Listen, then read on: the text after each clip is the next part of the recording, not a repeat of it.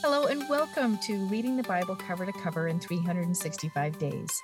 My name is Andrea Lendy, author of the book and Bible reader and studier for over a decade, and I'm excited to share some thoughts with you about today's reading.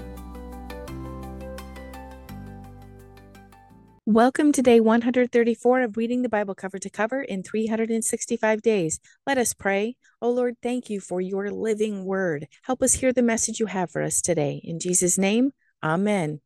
Well, let's see what's happening in Luke chapter 1. Luke is our orderly writer. He wrote down everything that was told to him, which he wanted to convey to Theophilus.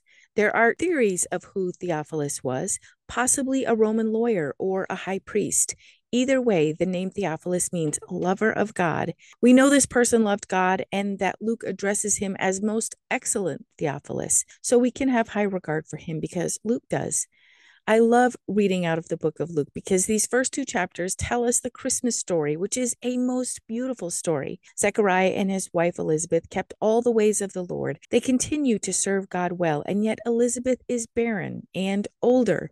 She maybe always wanted a child, but never thought at her age she would have one. However, God had a plan to bless them with a child, and not just any child, but with the one who would prepare the way for Jesus' ministry. This couple was indeed blessed, absolutely blessed. They may have had to wait almost a lifetime for their blessing, but God's plan was to bless them. Let us not grow weary in believing the Lord's plan for us is a blessed one as well. Zechariah was doing his priestly duty, something he would have done often when he received a visitation from the angel Gabriel. Because of his hesitancy to believe what he was told, he was mute for Elizabeth's entire pregnancy.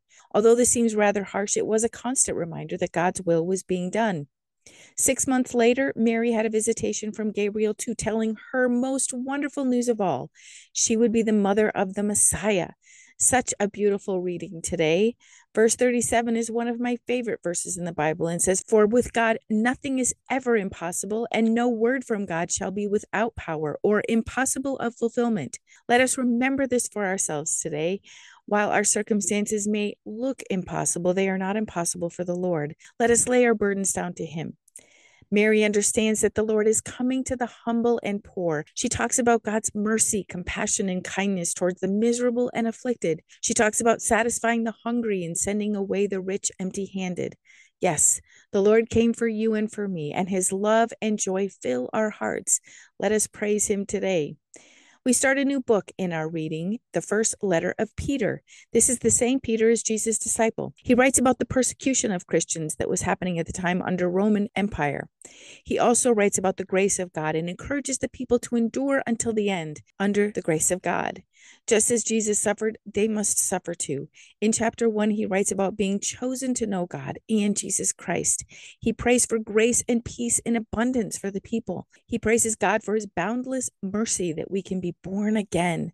He calls it great gain and privilege to be counted among the ones who believe in Jesus, and he encourages them and us to be obedient to the Lord. Verses 15 and 16 say, "But as the one who called you is holy, you yourselves also be holy in all your conduct and manner of living. For it is written, 'You shall be holy, for I am holy.'"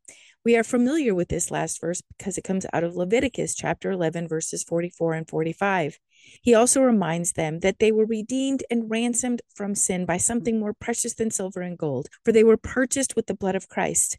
Let us seek to be more like Jesus than the world. Let our desires be more like God's desires.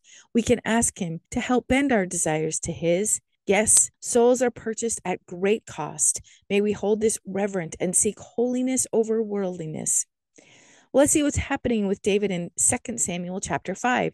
We see that David is anointed as king by the elders of Israel in Hebron. He was 30 years old now and reigned over Judah for 7.5 years, and then over all of Israel and Judah in Jerusalem for 33 years. Yes, it took nearly another decade before he was king over all Israel. In the meantime, David took over the city of Zion and named it the city of David. His power grew because God was with him. He always prayed to God about the wars he considered, and God told him to go and how to go and overtake them.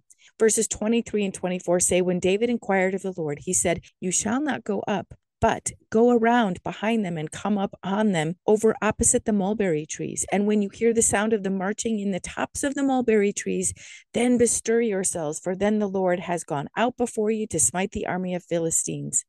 Yes, God told him when And he told him how. He was to wait, which may have been difficult when one is ready for battle. David waited, though. He waited for the Lord. Let us wait on God and be guided by him every day of our lives. In chapter 6, David takes 30,000 men to go and bring the ark of God to the city of David. They celebrated and praised the Lord with excitement. However, this first attempt was halted when someone reached out to touch the ark because it was falling. He was killed by the Lord. David was very saddened and left the ark in another home for 3 months before attempting to move it again. The second time he was successful and danced and praised the Lord. His first wife, Saul's daughter, Michal, looked at him with disdain and complained to him when he finally came in the house. But David said, "It was before the Lord who chose me above your father and all his house to appoint me as prince over Israel, the people of the Lord. Therefore will I make merry in pure enjoyment before the Lord." I love his words here. I make merry in pure enjoyment before the Lord. What if we could feel the same and do the same, even if just in our own homes? May our hearts turn to praise and worship the Lord. No matter our circumstances, we can praise God for his magnificence.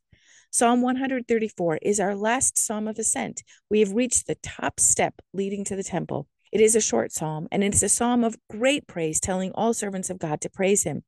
It even tells us to lift up your hands in holiness and to the sanctuary and bless the Lord, affectionately and gratefully praise him. Let us praise him today, my friend. Let us pray.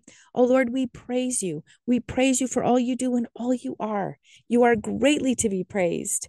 May you fill our hearts, thoughts, and mouths with words of praise today, Lord. In Jesus' name, amen. Thank you for walking this journey with me and being a faithful reader of God's Word. I pray that he shows himself as the God who loves you deeply and cares about every detail in your life.